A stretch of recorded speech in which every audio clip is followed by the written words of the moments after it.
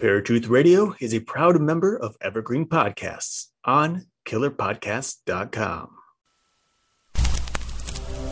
Since the fall of man, a war has raged between good and evil. Over the centuries, this war has distorted the truth. Now the truth is perceived as lies, and lies acknowledged as truth. To this day, the battle continues as we investigate and debate the truth behind the history and mystery of the universe. We are Paratruth Radio.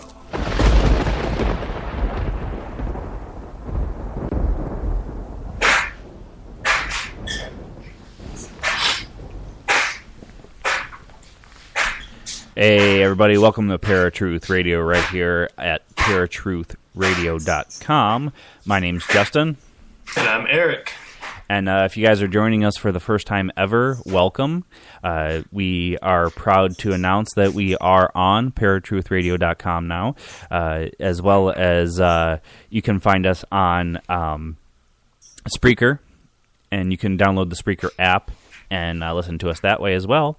But we would like for you to come to paratruthradio.com, click on the live, I think it's Listen Live, and you can jump into our chat room, and that's one way that you can just talk to us, ask us questions, give us questions for our guest, as well as, just check out the site. It's relatively new and something to be proud of, seeing as we were working really hard on it for quite a while. So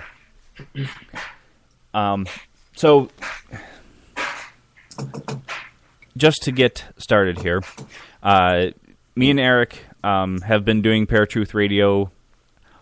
It's actually going on 10 months. It's going to be a year in June, I think. Mm-hmm. So it's good to be on paratruthradio.com instead of saying any other site /Paratruth Radio. So we will get started here. Today we have on Charles Cassidy about his book, Cleveland Ghosts. How are you today, Charles? I'm dealing with it's been taken care of, but we had a sewer backup in the yard. It's probably more than you need to know, but the sort of set the tone for the weekend. Right. This is probably the high point, definitely, emotionally, and I thank you. Oh, it looks like on your website you posted the author biography that my publisher turned down.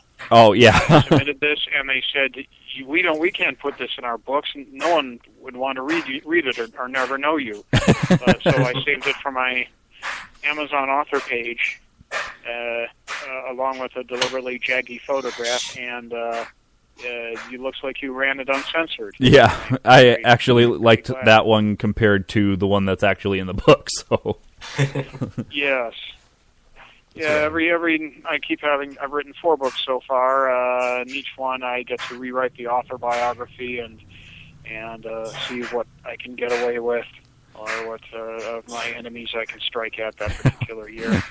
So it is a pleasure. So for our listeners that have not heard of you, haven't heard of the book, why don't you tell us a little bit about yourself? All right. Cleveland Ghosts is my first book under my real name. I contributed to many anthologies beforehand, usually, always in the field of movie criticism. I just stepped on my own punchline, really. I was supposed to say that I long covered the unholy and infernal and the godless demons of bottomless hell. In other words, I was a movie critic. Yeah. And a biographer of filmmakers, so Rimshot. But I was published in about a dozen of those things, including 2 books that were supposedly I was supposed to tell people they were written by a dog. Oh. So I didn't quite get the credit, but interesting how I kind of fell into writing about the paranormal and the supernatural. That's always been an interest of mine on the side. Growing up, and it didn't hurt when you got a boom of movies would fall to me to review that that started to be claiming based on the true story of, right. The Exorcist, Fire in the Sky, whatever they could tack on based on a true story, no matter how untrue it was. Right. And so those two melded. And on the side, I had a couple different entertainment columns in the local press, and I figured out these random weekly newspapers of ill repute. And around every October, I realized if I were clever and I saved up clippings and research on local haunted traditions, haunted theaters, haunted restaurants, haunted bookstores, whatever, then my October columns were pretty well taken care of. I could just run those stories every October, and if there was no pressing movie news or film festivals or new play openings so I was being a bit lazy in that respect. But at the same time, it enabled me to accumulate a good deal of these stories pertaining to the Cleveland area, Cleveland, Lorain, Sandusky, the whole north central Ohio, where I was being published primarily. So the opportunity came along about nearly 10 years ago through a Craigslist ad, oddly enough. Not all Craigslist ads are serial killers and con artists. Yeah. A legitimate publisher was launching a series of across-the-country ghost books, and they needed someone with a proven track record as an author who could write about Cleveland, the Cleveland area, possibly Ohio. I didn't get the Ohio concession, like Kentucky did, but they gave to me the contract to write the first book devoted wholly to Cleveland ghost stories, and also gave me a shot at doing a general book on the Great Lakes, which became my second book, Paranormal Great Lakes. So I've been on a roll with this publisher, Schiffer Books of Pennsylvania, ever since. They give me great editorial latitude and longitude to be pretty much as skeptical as I would like to be, or push any agendas or anything. I have creative freedom even to do my own illustrations when I fail to get a ghost to pose for pictures or Bigfoot. And I'm working on my 5th Schiffer book right now, as a matter of fact.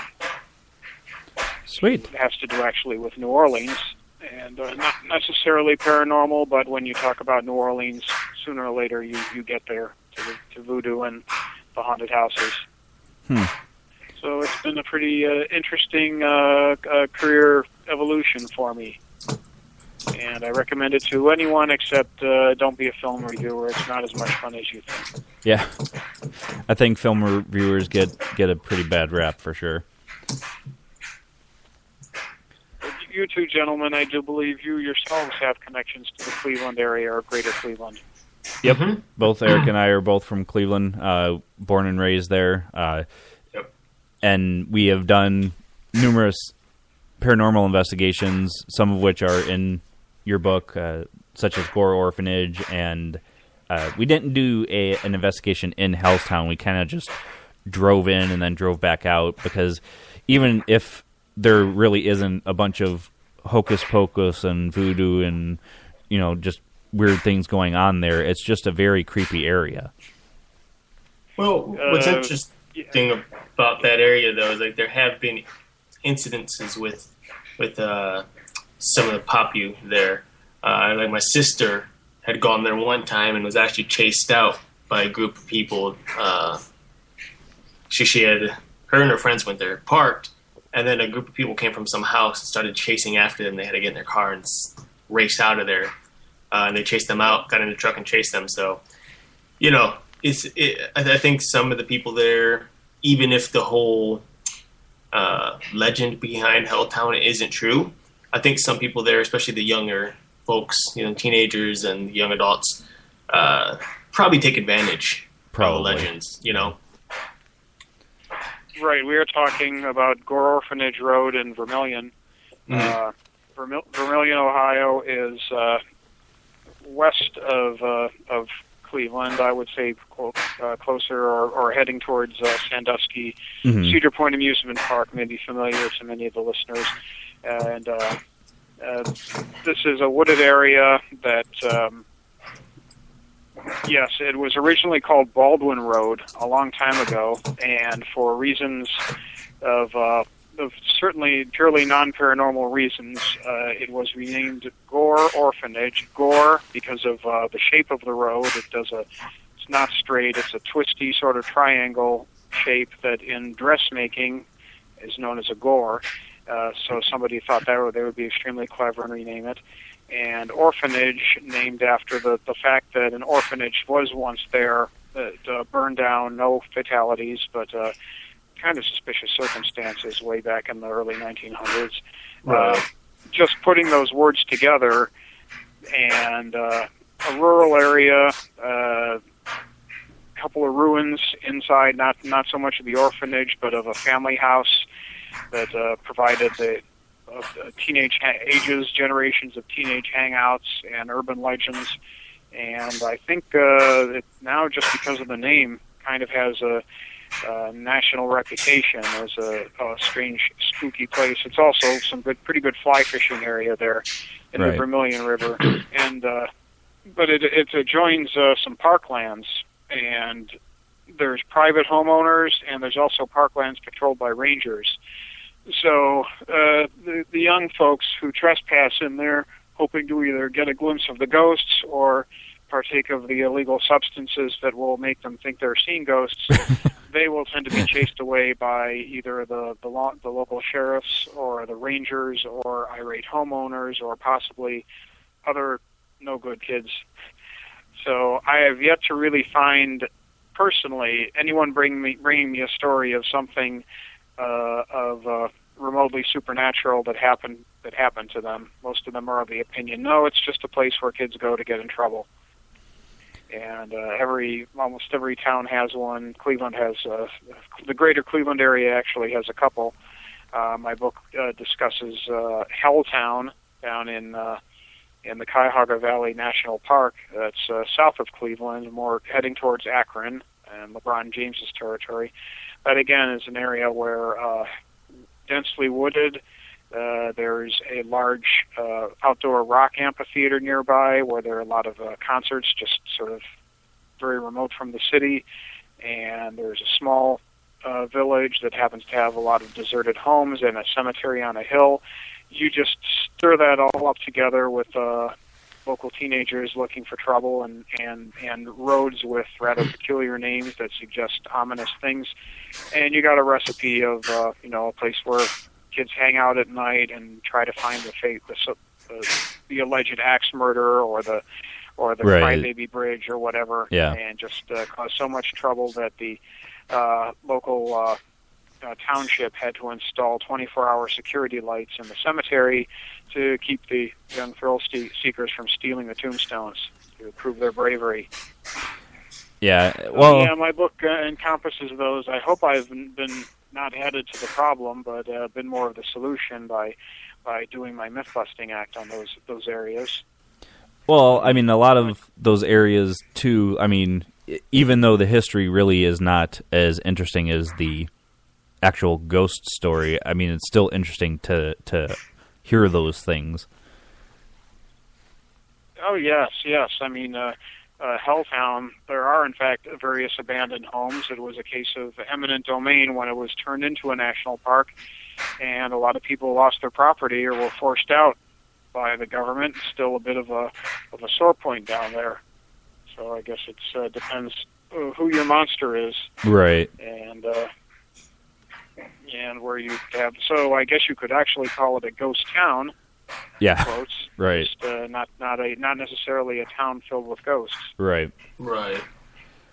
Most of my the points I make in Cleveland Ghosts, since it was my first book, and for all I knew it would be my last book, I did try to bring to bear the thesis right up front that Cleveland, and this is particularly true for Cleveland, the whole area has been hit with awful recession and people trying to make money any way they can and get by in an economy with most of the factories closed down and the work going elsewhere, and having circulating ghost stories, having ghost tours to certain it just became another way to make money and get people interested. Suddenly get folks taking tours of their own city. A lot of locals would be rather discouraged at the scene back then when I was writing the book, and but tell them that, hey, if you get on a trolley and pay your $20, we will take you to the scene of the city's most famous hauntings, or in the case of Helltown and Gore Orphanage, non-hauntings, but you'll get a nice trolley ride out in the countryside while we tell you our stories. And you can get customers that way. Right. And now Cleveland has joined the various cities throughout the country who have regular ghost tours every year. At least 2 regular ones, maybe 3. And so my book and the larger discussion, the theme underlying Cleveland ghosts for anyone who just happens to be passing through town and through some unbelievable set of circumstances happens to have a copy of this book and absolutely nothing else left in life to do but read it.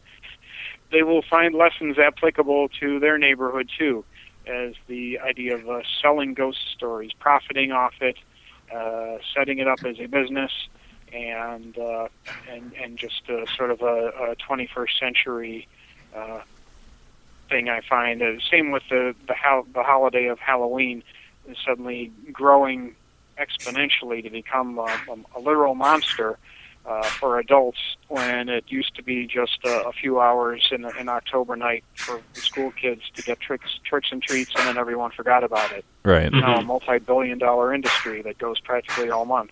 Right. All right. I commented on that, and that's. But however, people who are interested specifically in the Cleveland area, that's probably the key word in the index. Cleveland.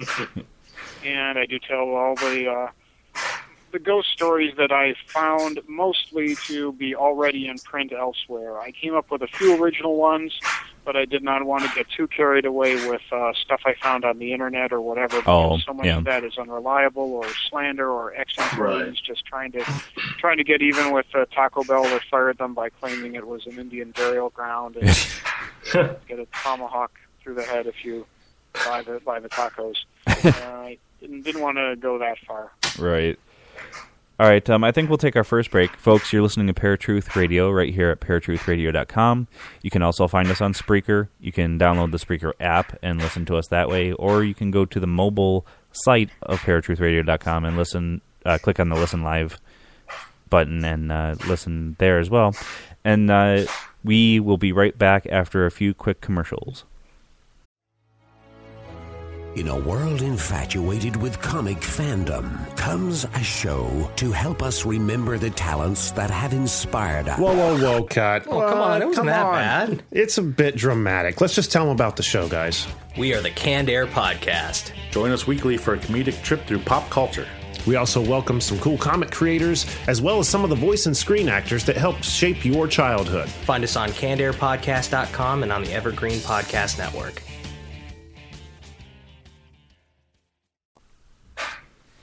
This is Bill Hall, author of the book, The World's Most Haunted House, and you're listening to Paratruth Radio. Confessions of a Potentially Perfect Parent, brought to you by AdoptUsKids.org. I might look like an adult, like a person who could possibly be a parent, but I have no idea how to talk like one. And everyone knows that if you want to be a parent, you have to sound good when you say things like, "Don't make me turn this car around," or "Because I said so," or "Don't make me come back there." I don't even really know what those things mean, but I know that I actually believed my parents when they said them to me. How did they manage to sound so convincing? Here we go. "Don't make me come back there." Ugh, no, that's not tough enough at all. Kids can sense weakness. "Don't make me come back there." Ooh, yeah, that's better. In fact, that kind of sounded like my dad. Weird. You don't have to be perfect to be a perfect parent. There are thousands of teens in foster care who would love to listen to you practice your dad voice. Call 1-888-200-4005 or visit AdoptUsKids.org for more information. This message brought to you by the U.S. Department of Health and Human Services, Adopt Us Kids, and the Ad Council.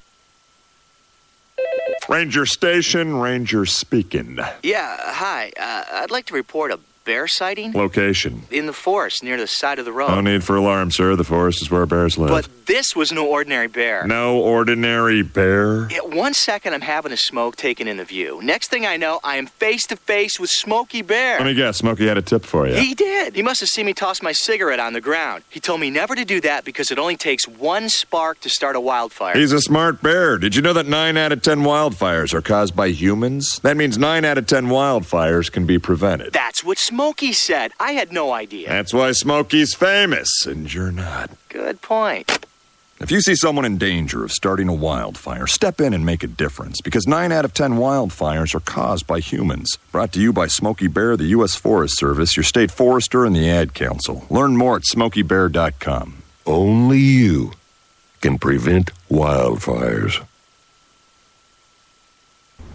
Okay, Simon, what are you wearing right now? Nothing. That's right. And what do people normally wear? Clothes. Exactly. So now Mommy's going to teach you how to dress yourself. Clothes keep us warm, they look good, and if we go out without them, the neighbors will talk. So it's important to know how to get dressed. Here's how it's done. Underwear always comes first, name tag at the back, then pants, then shirt. Get the first button in the right hole, or you have to start all over. If you're wearing a tie, it goes over, round, round, through, and pull tight. Tuck your shirt into your pants and zip up your fly. Socks going first, then shoes right on right, left on left. With shoelaces, just take the ends, cross them over, switch the loops. The rabbit goes down the hole, pull tight, and you're left with bunny ears. I love bunnies. Good to know. Now remember, spots don't go with stripes, socks don't go with sandals, and if you've tucked in your shirt, wear a belt. Got it? Why are your pants on your head? Most parenting is hard to do in just 2 minutes. But spending just 2 minutes twice a day making sure they brush their teeth is easier and could help save them from a lifetime of tooth pain. For fun 2-minute videos to watch while brushing, visit 2min2x.org. That's 2min2x.org. A message from the Partnership for Healthy Mouths, Healthy Lives, and the Ad Council. Okay, forest animals, today is a new day. Kids are coming to the forest, and it's up to us to make their visit a good one. Sparrow. Yes? Have you practiced the most popular bird songs for the year? Of course. Catchy. I like it. Okay, River. Dude. How's the temperature? It's a refreshing 52 degrees, man. Perfect for a little riverside shoeless relaxation. Ah, good. Owl, you here? Whoosh. Who's asking? I am. Look, you know the drill. Sleep during the day, scare the kids at night. Perfect. I love my job. Oak Tree? What's up? Still in the same place I left you last year. That's what I like. Consistency. Well, it's not like I'm going anywhere for the next couple hundred years. I know. I love it. Turtle. Turtle. He's not here yet, man. He's late every morning. You'd think he would have learned by now to leave the night before our meetings. Okay. Squirrel. Has anybody seen Mr. Squirrel? The forest has been preparing just for you. Visit a forest near you today. To learn more about cool things to do in the forest, visit discovertheforest.org. Brought to you by the U.S. Forest Service and the Ad Council. Hey kids, let Mom help with your science project. This new mom wants her kids' science project to thrive. Too bad she hasn't cracked a science book since 1985.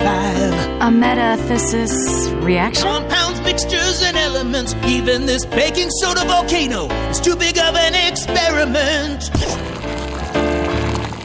Whoa. Now she's completely forgotten the periodic table. Now she's burning a hole through the kitchen table. Burning with science. But her kids' love for their mom is truly transparent. Proof you don't have to be perfect to be the perfect parent. Don't tell Dad. You don't have to be perfect to be a perfect parent. Thousands of siblings in foster care will take you just as you are. For more information on how you can adopt, visit adoptuskids.org. A public service announcement from the U.S. Department of Health and Human Services, Adopt U.S. Kids, and the Ad Council. Hey guys, let's play some video games. This new dad plays video games with his sons. But the challenge feels like he's lifting a metric ton. So many buttons. His avatar just stares at the walls, twists and turns and somehow falls. Help me! He's tangled up in the controller's cords. I just don't understand this crazy digital world. Crazy, crazy digital world. Zeros and ones. But the love from his kids is totally apparent. Ooh.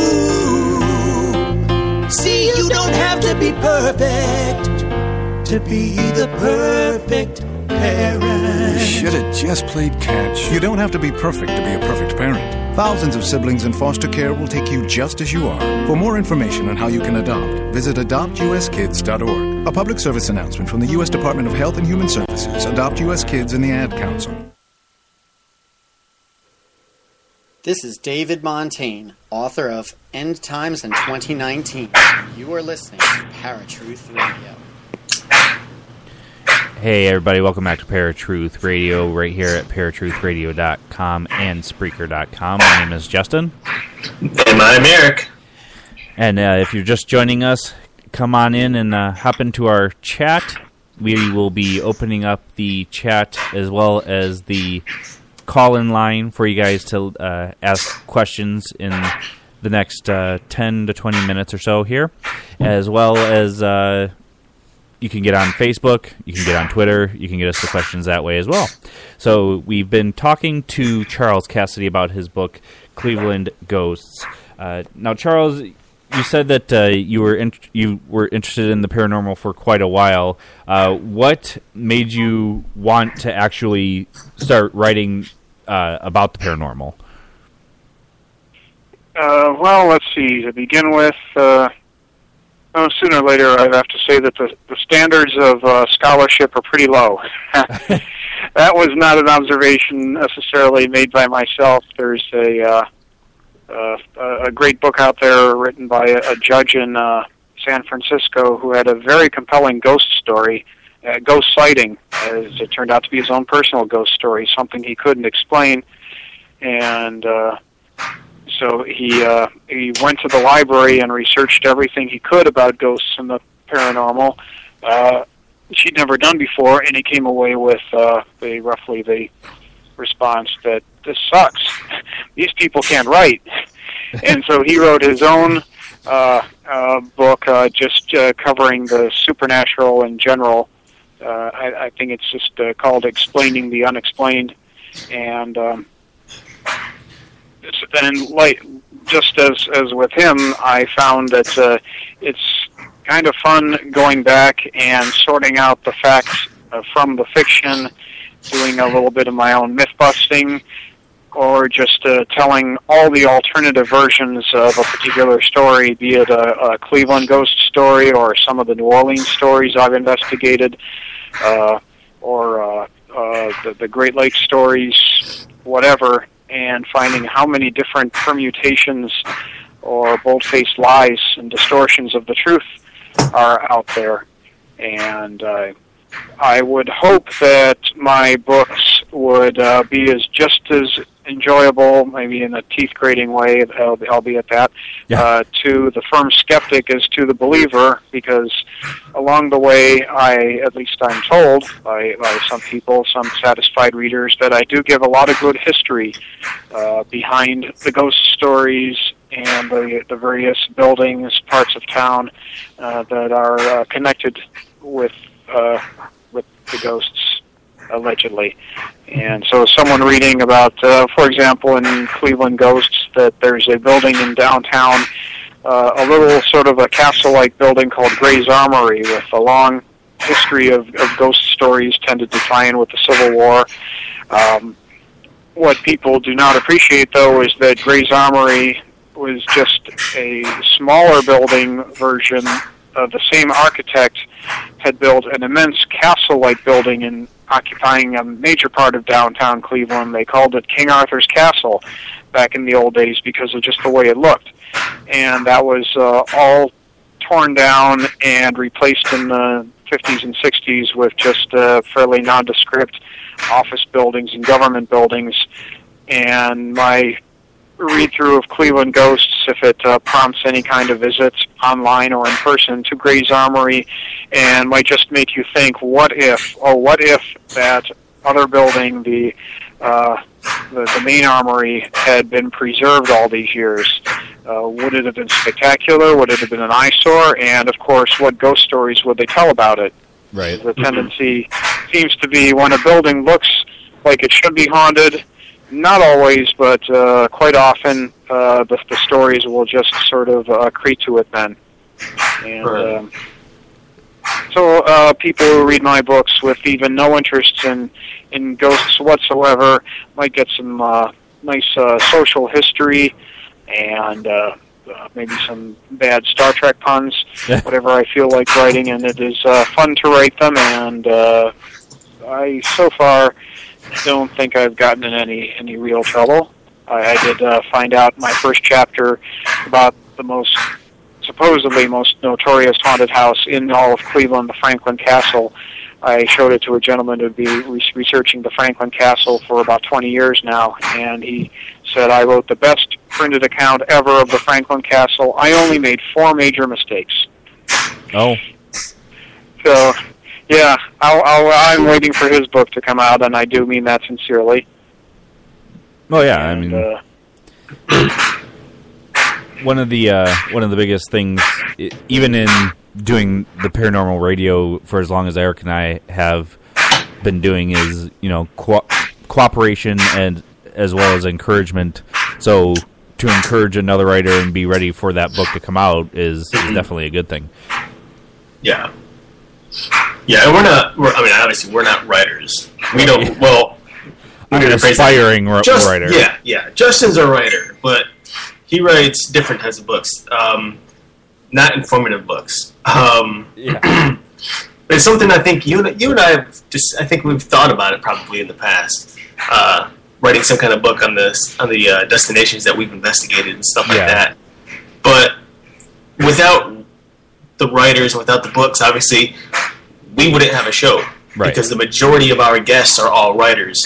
And I think for us personally, especially when it comes to hauntings, most of the hauntings, or even to like cryptid type books on cryptids and stuff like that, we really enjoy reading those things, especially from our hometown, or close by areas that we know. And for me, Gray's Armory, for example, is a place that I grew up going to. They always did the Golden Gloves there every year, and so I spent a lot of time there growing up, going there with my grandfather and stuff. And I remember walking in there, and the place looks like a place that could be haunted. I never knew the real story behind it. I never witnessed anything there, but it's pretty interesting. And so, yeah, we definitely always encourage and like to encourage other people who are either just starting off writing or people who have been writing for a long time, and encourage them to keep on going because we like the stories. Yeah. And one of the biggest things, which I thought was amazing, was that reading through your book, Charles, is that there are places that I've actually been, like I said, such as Gore Orphanage and Helltown, that made it into this book, and I know I've been there.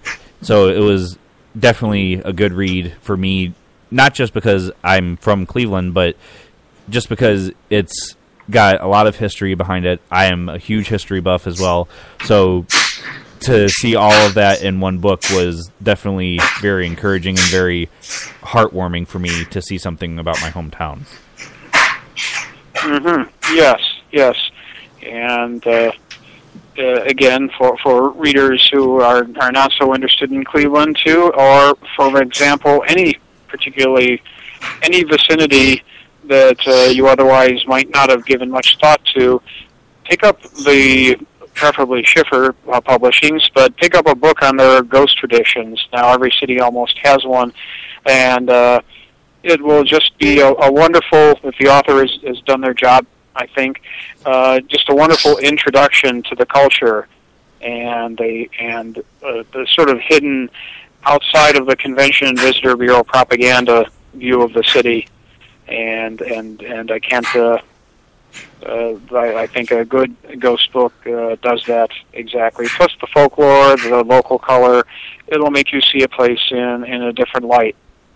And I should add that I do not do, quote, investigations, unquote. I don't do banishings, cleansings, exorcisms. Ghosts don't like me, apparently. I don't think I've either never seen one, or I'm like the people, like guys in the Sixth Sense movie. I see them all the time, and I'm just too dumb to know that they're ghosts, or that I'm dead too. Right. Which would explain my level of income. One thing I wanted to mention. Now, I haven't had as much time as Justin to read to this book. I flipped through some things, but I've been working 16-hour days for the past month and a half.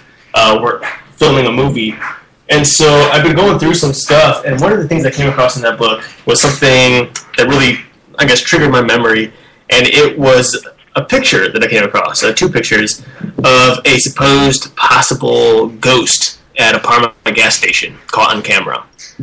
Right. I remember when that photo came up, when they showed it on the news in Cleveland so many years ago now, and it was really intriguing. What can you tell me about that? What did you come to or find? Nothing really. I mean, that story flashed through the media. The gas station is still there. I fill up there occasionally myself when I'm brave enough and it's daylight.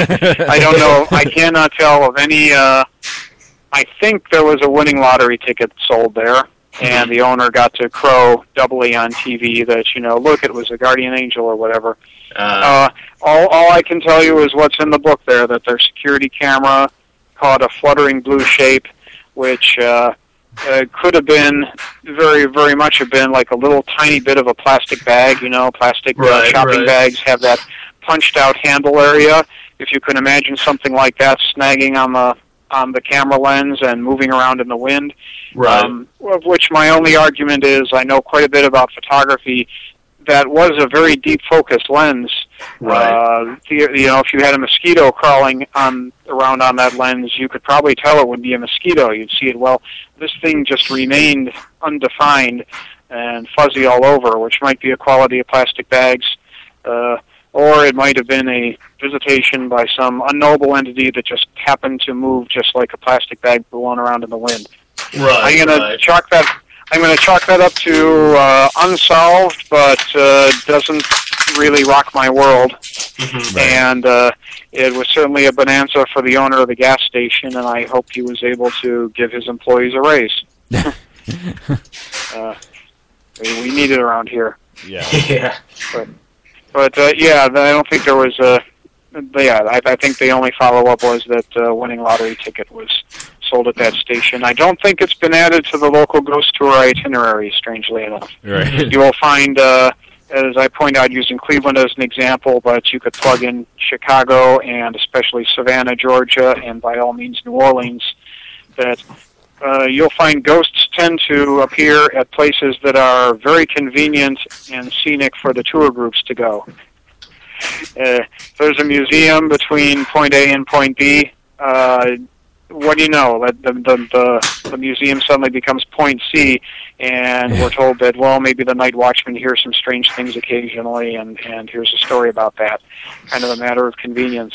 Right. I did take great pleasure inside Cleveland Ghosts of describing what in the mid-20th century was Cleveland's best-known ghost story, that a family in a somewhat decaying slum tenement had to move out because they saw a bloody hand coming out of the cellar floor and had some negative encounters with the bloody hand.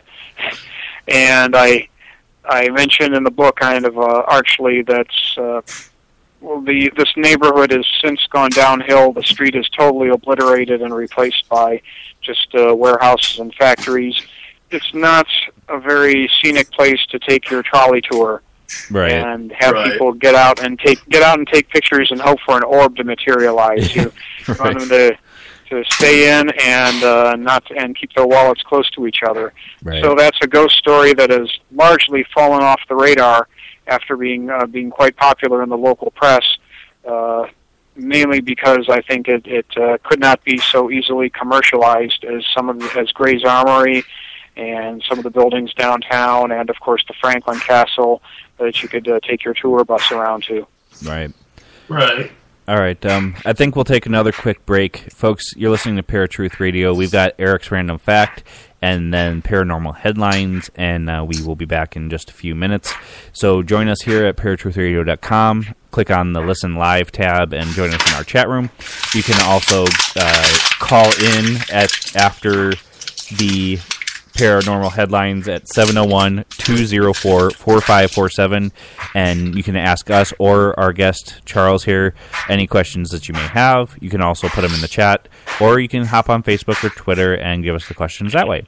So we will be right back after Eric's Random Fact of the Day and Paranormal Headlines. Now, Eric's Random Fact of the Day. The word nice is used often amongst us. It's usually used to describe a person, a vehicle, or a number of different things. The word nice means pleasant, agreeable, or satisfactory. However, in the 13th century, it meant something completely different. In fact, the word nice used to mean foolish, stupid, and senseless.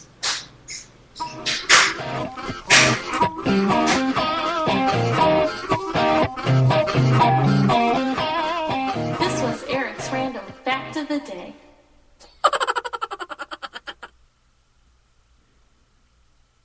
And now, Paratruth Radio's Paranormal Headlines.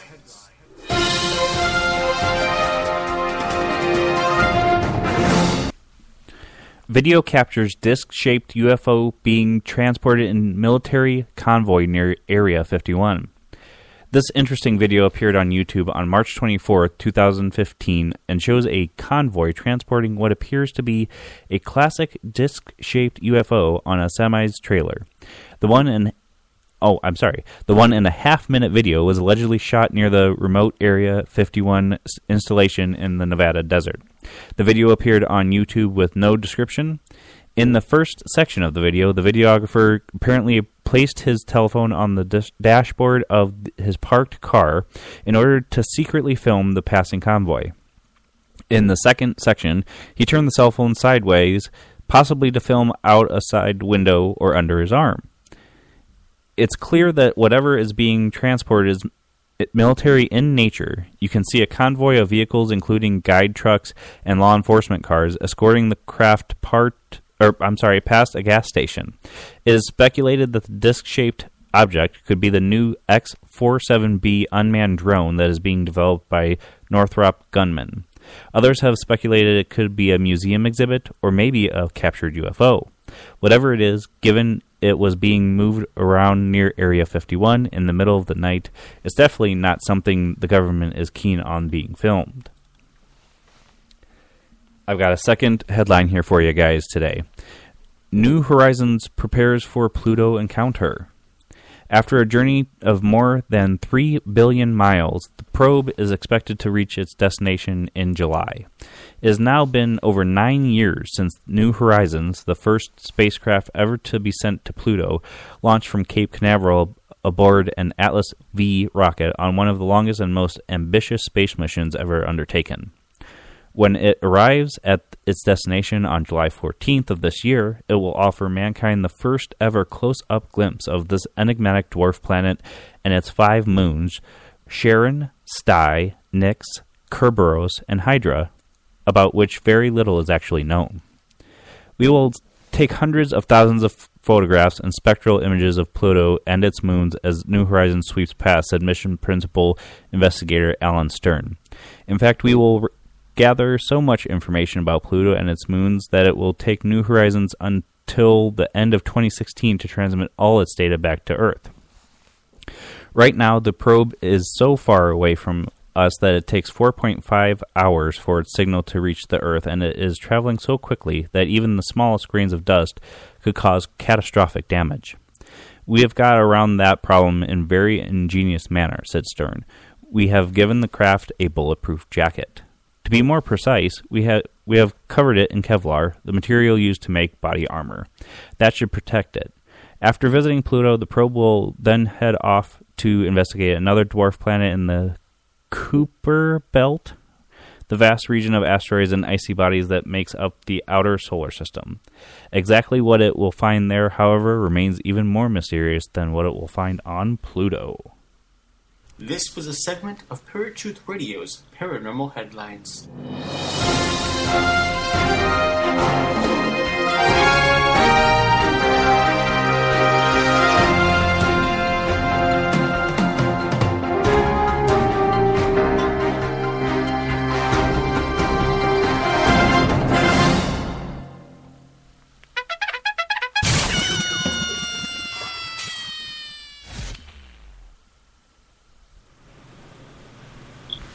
All right, folks, welcome back to Paratruth Radio right here at paratruthradio.com as well as Spreaker.com.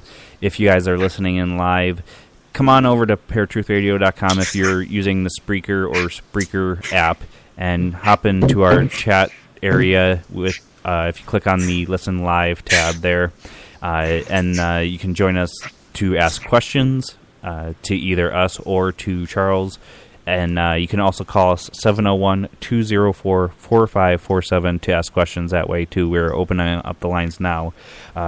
So, Charles, in all of the areas that you looked up the history, what was the most interesting for you? Wow, interesting in a number of ways. Okay, hard to choose, especially in the Cleveland area, but I'll give you this.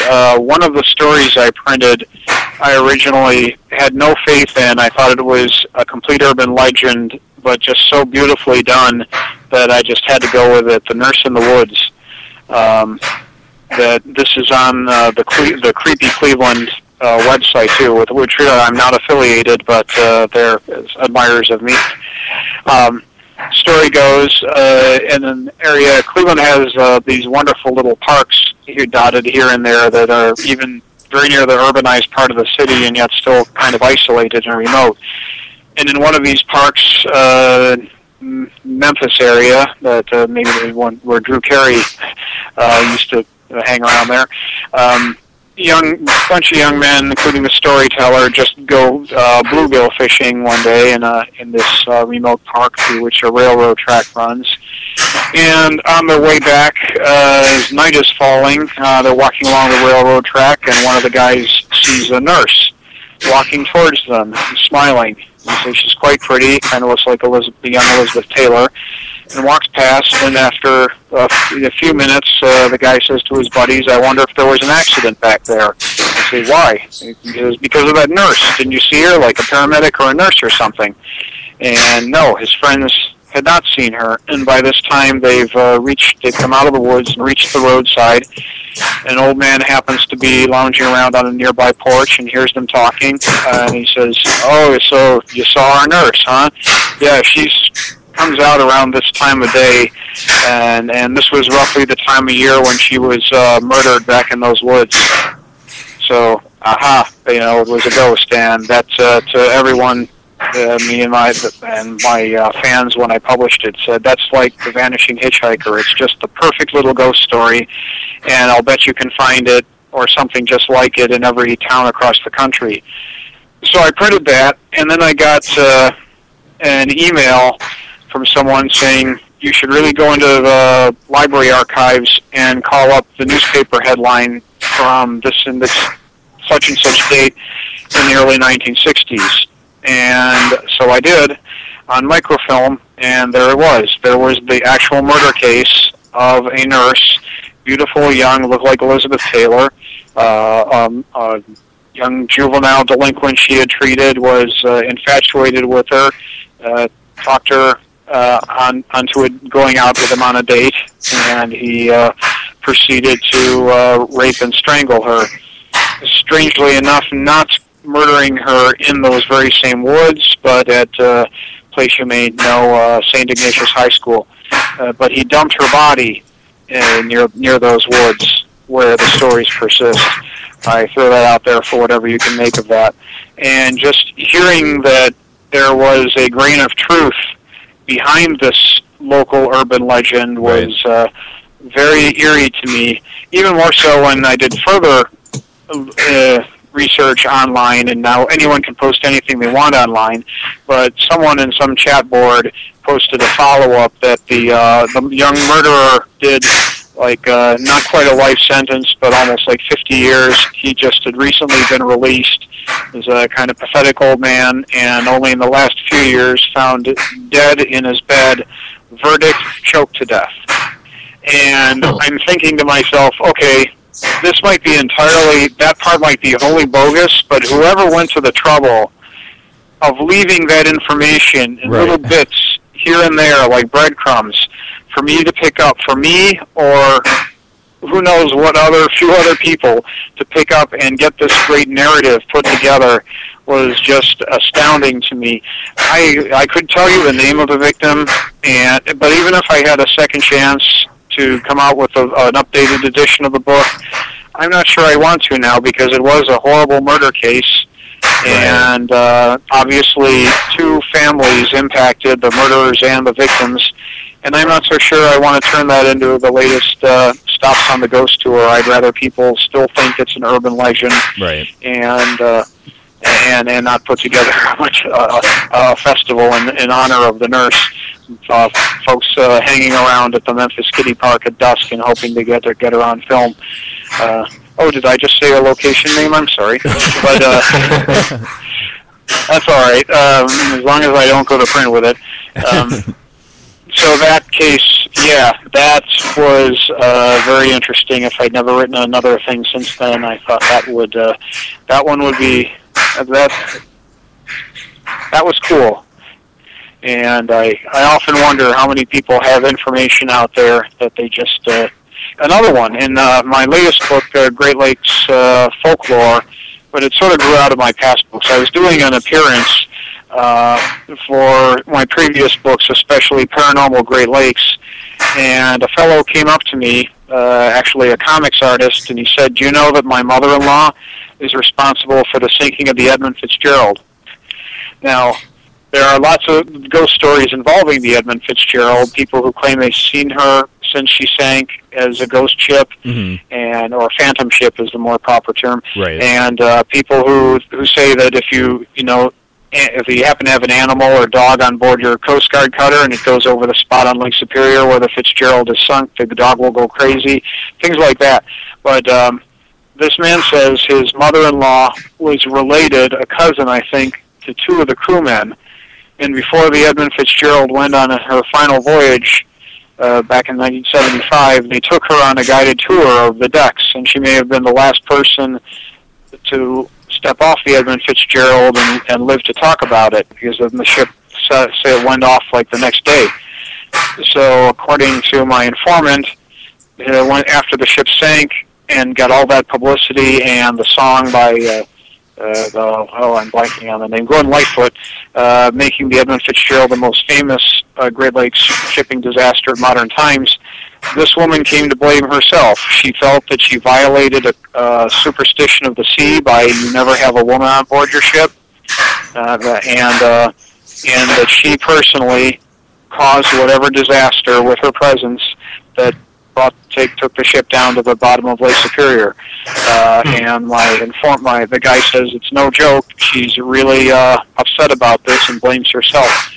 Wow. And so when I published this story in my last book, Great Lakes Folklore, I added that she probably isn't solely responsible. That the original captain of the Edmund Fitzgerald back in the 50s took his wife and children on board the ship on many occasions, and it never sank back then. Right. She probably just had the unfortunate statistic to be the last visitor that the great ship, beloved ore carrier, ever had. Right. So bringing that story to print was quite a pleasure for me also. A little bit where I can sort of get involved myself and air something that I know has never been published anywhere. Right. Well, I did want to give you a chance to tell everybody where they can find you and find your books. We are getting close to the end of the show here, so go ahead with that. Okay, well, if you look up my book trailer, just Cleveland Ghosts on YouTube, you will hear some hilarious soundtrack from an obscure 1950s horror film. And I think for a book trailer that was done pretty much all by myself in a camera tower at a horse race track, which is where I work and write, I think it's pretty good. So you check it out there, and that book trailer video will lead you to my publisher's website, Schiffer Books, if you want to try to spell it out, SCHIFFERBOOKS.com. Schiffer Books carries all my books, Great Lakes Folklore, Paranormal Great Lakes, Paranormal Mississippi River, and, of course, Cleveland Ghosts. And as far as personal appearances, this is probably it until I try to do an outdoor author festival in Bedford, Ohio. Lovely Bedford every September. Oh. Probably be down there. And so, but I don't. I think it's September 13th, but I can't be exact on that. Okay. Well, if you follow my Twitter handle is CASSXDY, which for fans of my YouTube videos, Cassidy, but with an X instead of that second A that everyone gets on. Okay. And I try to announce my appearances on there. Okay. So yeah, follow me on Twitter. I try to say one amusing thing per day. Okay. Often failing. Well, I don't think anybody can ever say too much that's on Twitter or Facebook. So, all right, thank you so much for being on the show. It's been an honor and a pleasure, especially being from Cleveland. It was definitely interesting reading the book as well. Oh, I'm glad to hear that. Did you find it through a library, a new loan, or did you actually find it on the shelves? I actually got it from Schiffer. Oh, congratulations! I'm also in Barnes and Noble, and by the way, and most other decent above ground bookstores. Oh, got to throw them a bone while they're still around. Right? Yeah. All right. Well, thank you so much, and we hope to have you on again. Oh, please, anytime. All right. Thank you. Thank you. Bye. Bye. All right, folks. That was Charles Cassidy, author of Cleveland Ghosts, as well as he's done a couple other books. So, with that being said, we've got actually a great lineup for you guys coming up here in the next couple weeks. We've got Alta and Chad Dillard. They are not authors, but they do claim to have had several weird things happen after their meeting and getting married. So we wanted to get them on and get their story known.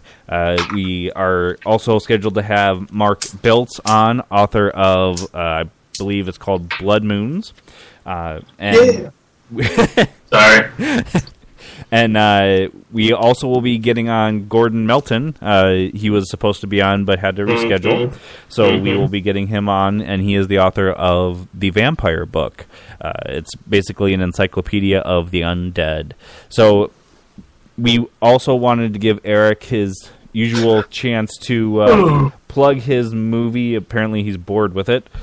I'm not bored with it. I'm just really tired. So yeah, I don't have much. Oh God! No, God, please, no, no, no, no! What the heck? It's not that I'm bored with it. I just haven't had much time to do much with it lately. But The Revealed is a short film that I am directing, producing, that I've written. It's going to be filmed next fall, or this upcoming fall, 2015, and will be finished and ready for distribution and film festivals in spring of 2016. It's a story about a young woman who writes books on extraterrestrial life, but she finds herself being tormented, if you will, by those very beings that she writes about. I'm not going to go into too much more detail about it right now. Luckily, we have one more week of filming left here for the movie I've been working on that those of you who know about. And then I'll be getting back to all the pre-production stuff for The Revealed. So there'll be a lot more information probably within the next 2 to 3 weeks. But if you can, look it up on Facebook.com/The Revealed Movie. Like it, share it with your friends and family. I want to get as many likes as possible on there. So that when the time comes, we'll have plenty of followers and people to distribute it to later on. The more followers, the bigger the hit it'll be. And I don't plan on making any money off of it. So It's gonna be legend. Wait for it. Dairy. I don't even know where that was from. I don't know either, but it was funny. All right, wait a second. Since we're on Spreaker or doing this, do we actually have a time limit on the show anymore? Well, we sort of do. We have 3 hours. Actually, yeah, we have 3 hours total. We've been doing it for just under an hour. Okay, because I'm like rushing through there like crap. I only got like 30 seconds left before it's 9 o'clock. I was like, wait a second, we're not on Blog Talk. Yeah, it's not gonna cut you off, so you have as much time as you want to take with it from now on. Yeah, okay. I just try, I want to try and keep us within that hour range. Right. All right, folks, that is about it for us tonight. Like I said, next week we will be having on Alta and Chad Dillard to talk about their experiences. It's going to be a pretty interesting show just because they're not authors. We only know a little bit about them, so it's definitely a weird and eerie story that they have for you guys. So tune in live either on Spreaker.com or you can go to our website, which we would rather you guys go to paratruthradio.com, click on the Listen Live tab, and you can hop into our chat room. You can give us a call when we open up our phone lines as well to ask questions. And you can also find us on Facebook and Twitter. And you can actually call us, when we're not airing, you can call that number 701 204-4547, and you will probably get a voicemail, but definitely leave a voicemail if you guys have any questions, any suggestions for guests or topics, and we will definitely do our best to get those on air. So on that note, we will talk to you guys next week, same time, 8 p.m. Eastern Daylight Savings Time, right here at paratruthradio.com. I'm Justin. And I'm Eric. Talk to you guys next week. Peace.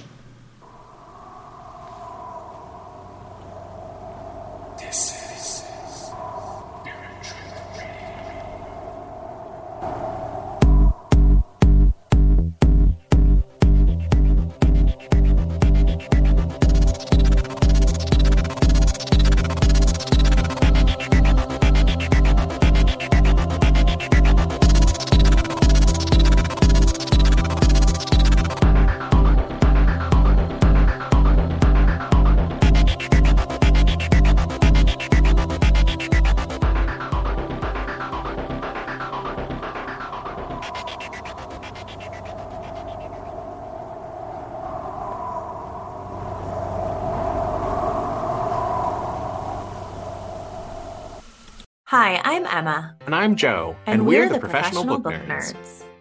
2 Mondays a month, we interview authors and talk about their upcoming books, what drives them, and their go-to order at the cafe.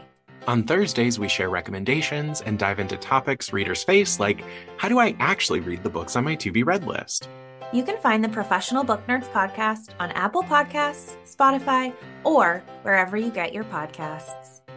Want to learn more about us? Our website is professionalbooknerds.com, and you can find us on Instagram, Twitter, and TikTok at ProBookNerds. We hope you'll come and listen, and as always, happy reading.